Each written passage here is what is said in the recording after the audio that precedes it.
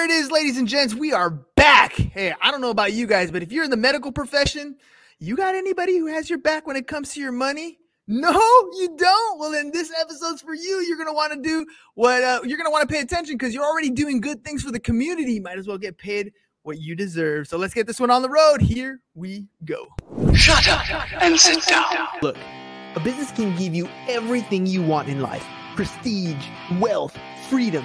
It can also take everything away from you. This show is for those who are willing to take that risk.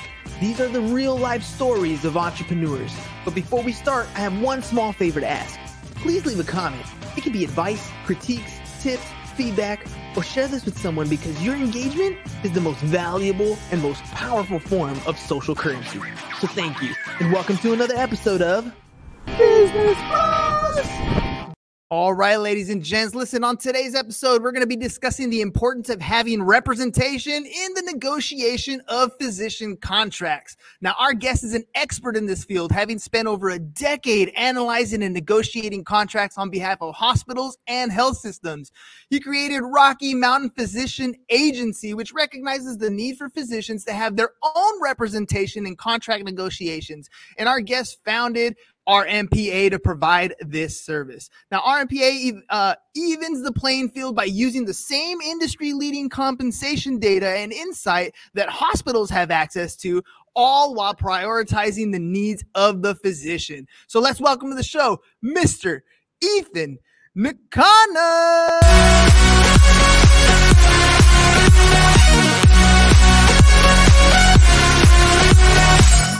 High energy and some fun. Ethan, welcome to the program, my friend. Man, that is the coolest intro. I could watch 30 minutes of just that intro, Herman. That's amazing. Well, that's what I'm talking about, man. I figure, people like you are out there doing what needs to be done for the general public, but nobody's shining the light on you. Like, how is a physician supposed to even know that this is an option? I mean, if I'm going to play a professional sport, I got an agent who's got my back, right? They're going to negotiate my contract for me. But a doctor goes to school for years and years, piles on all kinds of student debt to get to where they are, and then has no idea. Now they have to learn the business aspect of this side. Like, tell me about this, man. What are you doing for people? This really started from my upbringing. My mom is a physician, and so I've always been around the business of medicine and doctors. But Herman, it didn't crystallize until I lost my job a few years ago. And I realized after spending over a decade working in hospitals, I was like, man, doctors are so smart. We all look up to them. They are the reason that I have a job in hospitals. But yet when they came into contract and salary negotiations, they didn't really seem to know how to do it at a high level. And I talked to my mom about it and I said, hey, help me understand who helps you negotiate your deals. You don't get any training in that. And the reality of it is doctors, unlike professional athletes, are left on their own to negotiate their deals with no training, no education.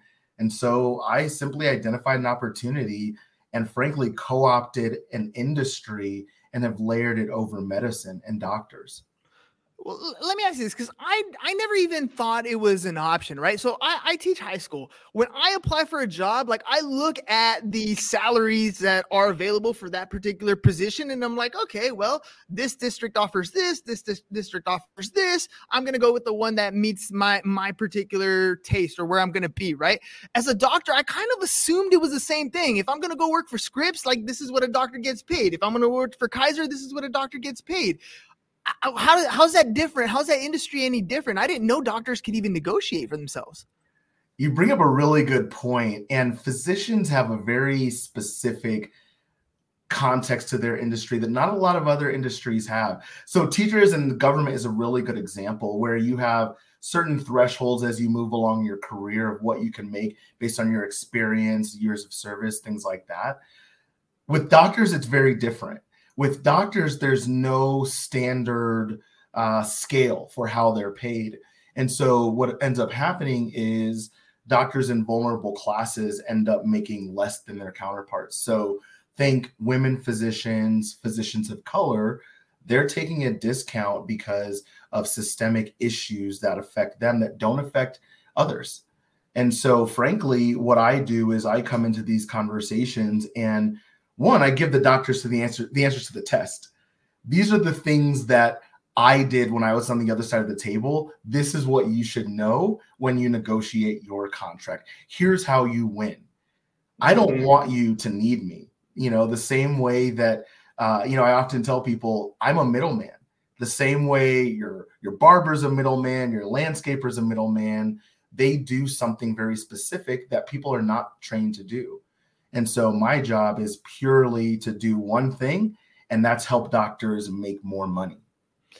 I'm assuming, there's a doctor for everything, right? I remember growing up, I was like, you know what? I'm going to be a pediatrician or I'm going to be a gynecologist because I thought delivering babies was kind of cool, right? Then I got like a D in chemistry and I realized, okay, that's probably not going to be my avenue. But I'm assuming that based on your specialty, you're going to make more money. I'm a big Marvel fan. I know Doctor Strange had a specific skill that allowed him to make money at a high level as a doctor versus his counterparts who might be in the same field, but just didn't have the skill set. So when doctors come in to negotiate contracts, when they're going to college and they're specializing in something, does that specialty make a big difference on their salary? Or maybe it's availability. There's some people like my cousin, for example, she is a doctor, but in Mexico, and she's all about giving, right? Like, it's a religious thing for her, and like she doesn't, she's not a doctor for money. She'll get paid in sacks of potatoes and bananas and like whatever it is that can be bartered because she feels that what she does is more than just an income. But here in the U.S., a doctor's got to get paid, man. That's what I'm saying. A doctor's got to get paid. So does specialty matter? Does the type of doctor make a difference in when they're negotiating salaries? Yeah, Herman, great question. So specialty matters almost the most when it comes to physician salaries. But I think you hit on something that I want to touch on, which is your sister is really built from the cloth that many doctors are. They want to serve. They want to help. They are scientists by trade. And so their job and their calling is to help us, right? And what ends up happening, though, is that good-natured disposition gets taken advantage of.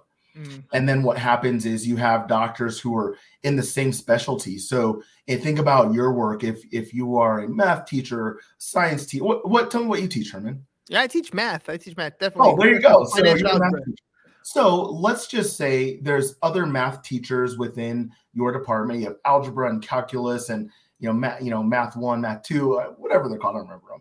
But let's just say you have other math teachers. How discouraging would it be if you found out that other math teachers were making 30 to 40% more than you for the same work? You're teaching the same size classes, same number of classes. That's what happens to doctors. So I don't necessarily think about, well, does an orthopedic surgeon make more than a family medicine doctor? Yes, they do.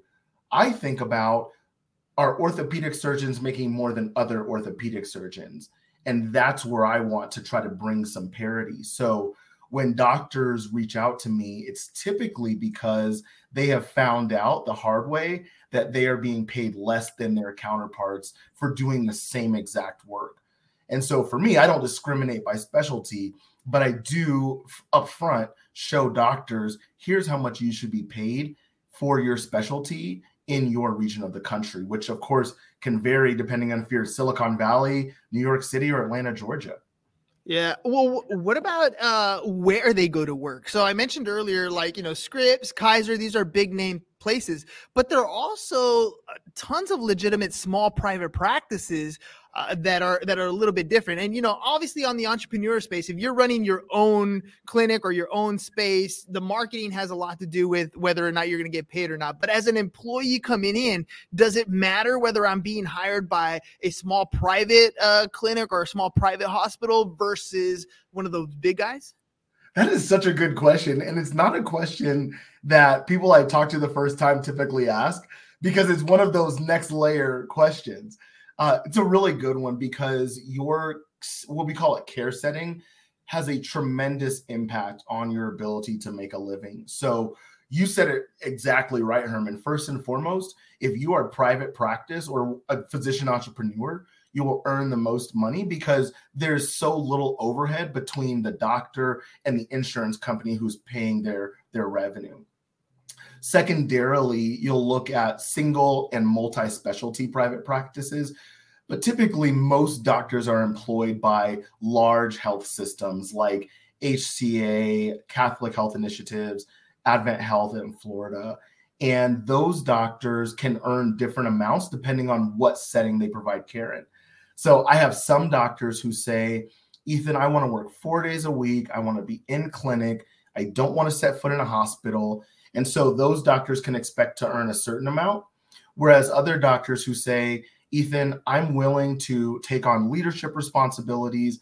I'm willing to take on additional call outside of my 9 to 5 hours. You can earn additional compensation for all of the work you're doing. And my job is to help identify all of the opportunities to make the deal as lucrative as possible for doctors. Wait, hold up. So you're blowing my mind here a little bit. So not only am I going to get hired by a specific place, you're essentially helping the physicians kind of dictate the lifestyle that they're going to live, how many days a week they're going to go in. Are they available after hours? Are they telecommuting? Like, I know, especially post-COVID world that we're living in, some doctors don't even go to an office. Everything's done on like a Zoom call. You're checking in with your clients. You're seeing them visually. You're having them open, like almost everything done on that. So you're saying essentially when they're sitting down to talk to you, they're designing the life that they want to live, and then you're going out and looking for a market that is looking for that kind of doctor? I could not have said it any better myself. One of the first things that I do with every client that I talk to is I ask them what is important to them. And we get so granular that I ask them to force rank 7 items and tell me which of these is important to you. I can tell you based on my analysis of all the doctors I've talked to over the past 3 or 4 years, if employers would treat doctors with respect, irrespective of money, they would never have to see me. The doctors who hire me, the 3 most important things that they always tell me is my schedule, my personal time, and I want to have a compensation that's reasonable. They're not asking to be paid $1 million. They're asking to be paid a reasonable amount compared to their counterparts. And so, Herman, we start with your lifestyle. We start with how you want your life to look. And then I translate that into contract terms that an employer can understand. So a doctor may say, I want to work 4 days a week. I want to travel. I want to have my student loans paid off by my employer. I want surgical time, secured for me. Those are all things that we will help the doctor negotiate so that they can, 1, make as much money as possible, but 2, be as peaceful and fulfilled in their work as they'd like to be. Part of those negotiations, obviously, you're describing terms of employment. What about those additional benefits? I mean, we're talking about what about their own health care? What about their retirement planning? Maybe if they're going to a private practice, what about maybe earning some equity in this type of business? Are all these types of things that they can negotiate as well? Spot on. So I have an exhaustive list of all of the things that doctors can ask for in addition to, your base salary guarantee. The way I think about physician deals is in 3 parts. It's not that different from the deals that you or I might have as W-2 employees. But first and foremost, you have your base. Your base is the money you get just for showing up and doing a good job. In sports, it's called your guarantee, your guaranteed money, right? So out here in Denver, Russell Wilson just got $245 million guaranteed. And like 3 parking spots, I heard. 3 parking spots. He's got an office. I'm not going to go into the trauma that I've gone through this season, but that's guaranteed money. Secondarily, you have bonuses. So that's money that you get for achieving a goal or completing a task. So in sports, that can be touchdowns, number of interceptions. Did you make the playoffs? Things like that. And then lastly, and this is the one you hit on as well, Herman, is your what I call bennies, or your non-monetary compensation. So that can be your paid time off. That can be your insurance, your malpractice for doctors. It can be in things like private practice, what we call path to partnership. How do I earn equity over time in this practice? So we create an exhaustive list, and then we identify the things that, based on the doctor's preferences, what do you want in your contract? Because not every doctor says, I want to make a bunch of money. Not every doctor says, I want to work 4 days. Some say, Ethan, I will work as much as possible because I'm single and want to make a ton of money now. Others say, Ethan, I have young children and I want to work a schedule that's reflective of my values, my priorities, and my family. And so my job is to help honor what matters most to you as a physician and put that into your contract so that you can be fulfilled in your deal with minimal stress, right? We do all of the negotiation. We find the opportunities for you. So you get to focus on what you do best, and that's being a doctor. Right. Well, let's talk about who needs this. I mean, in my mind, it's like every doctor needs to go over this, right? Every doctor needs to figure out what their situation is and what they can go after. But you're targeting somebody specific, right? When does a doctor realize, like, oh man, this is the route I should be taking? I need somebody on my behalf, because obviously some of them are just happy exactly where they are and they don't even know any better, and others are trying to look for something else. Do they reach out to you like during med school? Do they reach out to you, right before they're going to go interview? Like, when should a physician reach out to you and start this process? Yeah, good question. I work with doctors all the way from residency to retirement. So there's really no exact time that they reach out, but there is a question. There's a question that I ask every doctor when they reach out to me. And the first question I ask them is, do you want someone just to look it over and give you a thumbs up and make some red lines, irrespective of whether or not they accomplish the stated goals? If so, I'm not the person for you. There are many experts out there who will charge you hourly to do that work. The doctors who work with me are the doctors who say, I want to get the value that I deserve in my contract, and I'm not willing to sign this contract without it being the best deal for me. Doesn't mean the most money, doesn't mean the most time off, or it means what is best for you in your circumstance, which is unlike any other physician. And so while I do often get doctors who reach out to me at the residency point when they're starting to look for their first job, I'd probably say 75% of my business, Herman, is from doctors who are getting screwed. Doctors who have a deal that they're not happy with and they want better.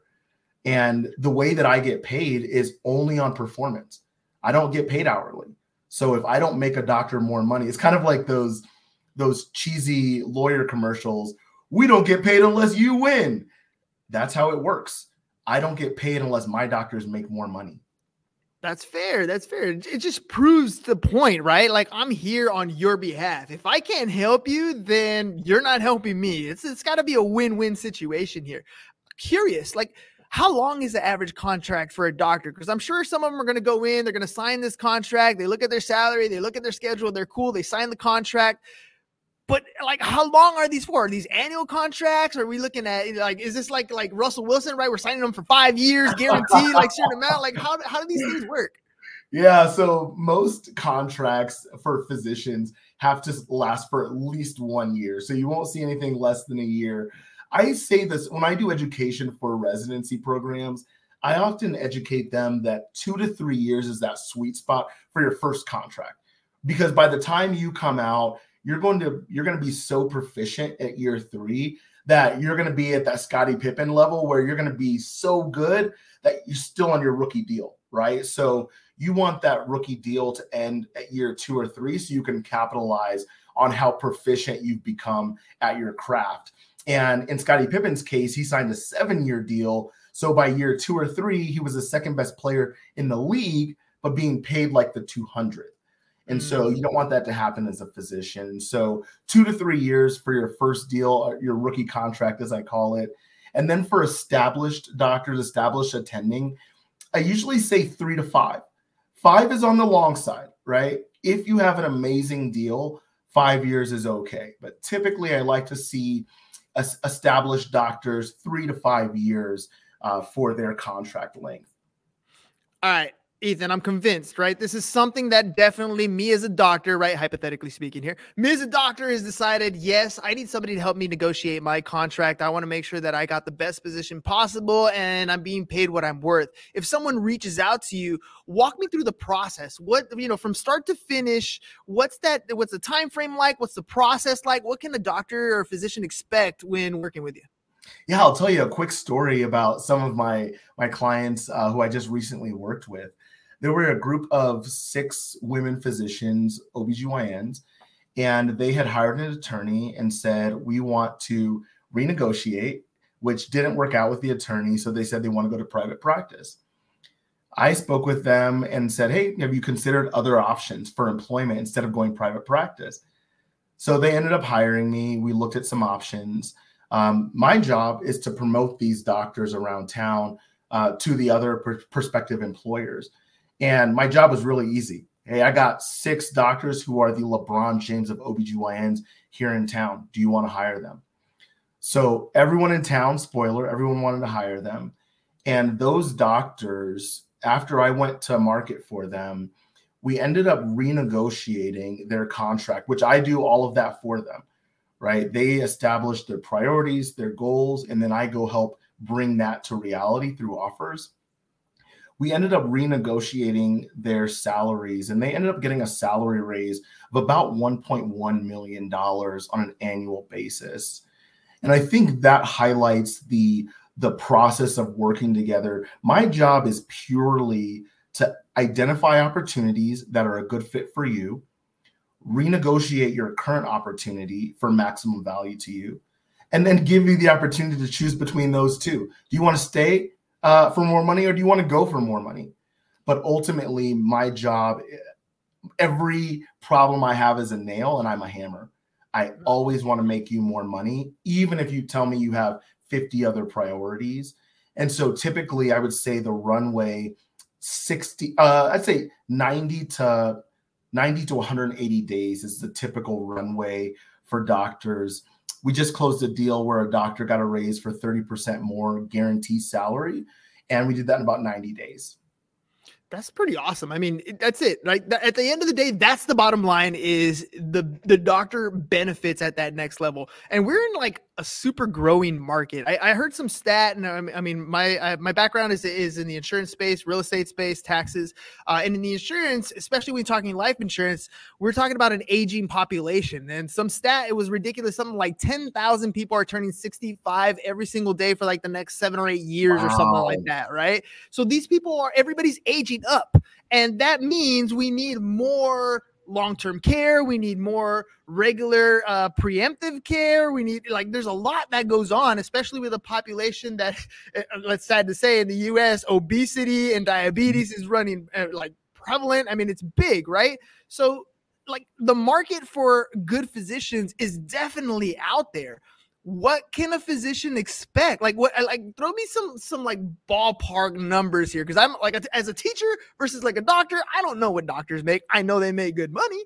I just don't know what that actually looks like. So, give me like, what's an expectation for somebody coming in to want to be a doctor? Is the market really as good as I described it, where they are able to find a job, and what can they expect starting out?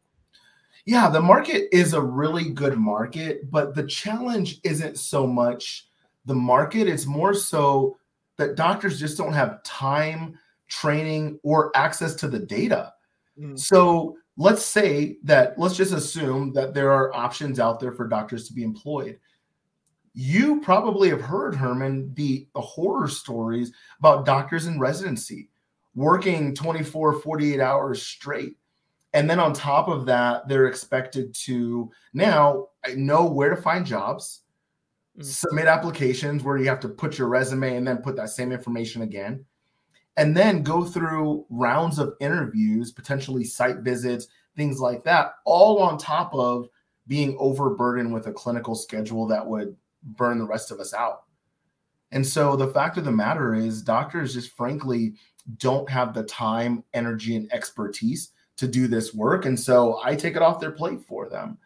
And not just take it off their plate so they don't have to do it, but one, to also maximize it, right? So we want to make you more money. So I'd say that the entry kind of entry salary for doctors for family medicine, what you or I might go to for, regular cold, they tend to make in the ballpark of about $200,000.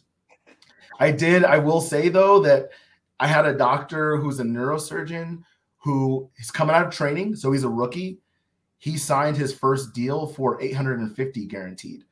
Whew. So yeah, so there are very wide gaps between specialties, kind of like we were talking about a moment ago. But I can tell you for certain that doctor who signed for 850, this is where we provide that value add. That doctor is making 850 guaranteed. He has a bunch of bonuses and all of that. But his colleague in the same town, about 20 minutes south, is making 550 guaranteed.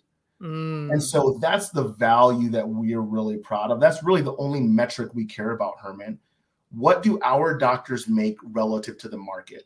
And if we're not beating the market, why would you hire us? Yeah. And just to be clear, like, they're not doing all the application process. They're not setting up all the interviews. You guys are taking care of that so that the doctor essentially is meeting with you, expressing what they're looking for, and then just meets the appointment that are set by you and your agency, correct? You just got to show up, be your amazing self, and knock it out of the park. Man, so what's the dilemma? Like, why aren't more doctors coming over and saying, Ethan, help me out? Like, what's the hiccup here? I think as you can probably appreciate, Herman, part of the process of growing a business is awareness, right? And that's why I appreciate having the opportunity to chat with you on your platform today. It's because I don't know that doctors appreciate that there's a problem. And so part of my job is evangelizing on this problem, some of the disparities that exist for women, physicians of color, while also helping doctors understand this is a business. I get it. You're being recruited and wined and dined. But when I was on the other side of the table, I would think about three things. I want a doctor to be as busy as possible, as fast as possible, for as cheap as possible. So if that's the mentality of the health executive, it's incumbent upon the doctor to advocate for themselves in those discussions as well.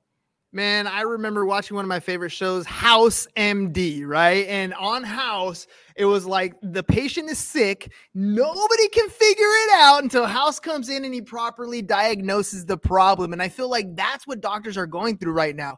They know there's a problem. They're looking around, they're working their butts off, they're making money, but they just don't properly diagnose themselves. And Ethan, House MD, comes around the corner and he sees the problem and he's like, look, this is the issue. This is the diagnosis, right? This is the prescription you need to take. Once you open their eyes, I feel like the clarity comes into the picture a lot easier. Once you see it, you can't unsee it. Once you know that there's somebody out there who can help you, you can't walk away from the problem. And I agree with you, man. Business 101, marketing. It has to be all about the marketing. You have a great, viable product here, and we just need to get that message out as much as possible. So as we're heading towards the end of our 30-minute session here, if people want to reach out to you, what's the best way for them to do that? Where can they get more information?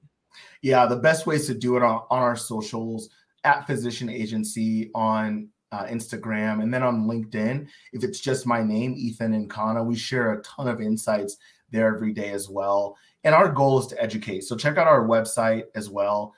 We want to educate doctors, and the way we get paid is as a percentage of the doctor's base salary, and the hospital pays that. So we want doctors to know not just that we're here to support you, but we also want to do it in a way that doesn't burden you financially. Ethan, you are, I don't know if this is the beginning of your marketing campaigns or if you're middle or towards the end. You've been doing this for a while, but my question is kind of always the same, man. You've been on probably other podcasts. What was the experience like coming on here? Man, I had a blast. And I think the thing that I appreciate about our conversation today, Herman, is you asked questions that I could never have anticipated.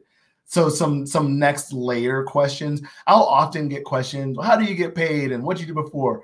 But I don't often get paid. I don't often get asked questions about the next layer. Why do doctors need this? What are the challenges facing them? And I think that your inquisitive nature is hugely stimulating for someone like me who loves to talk about doctors.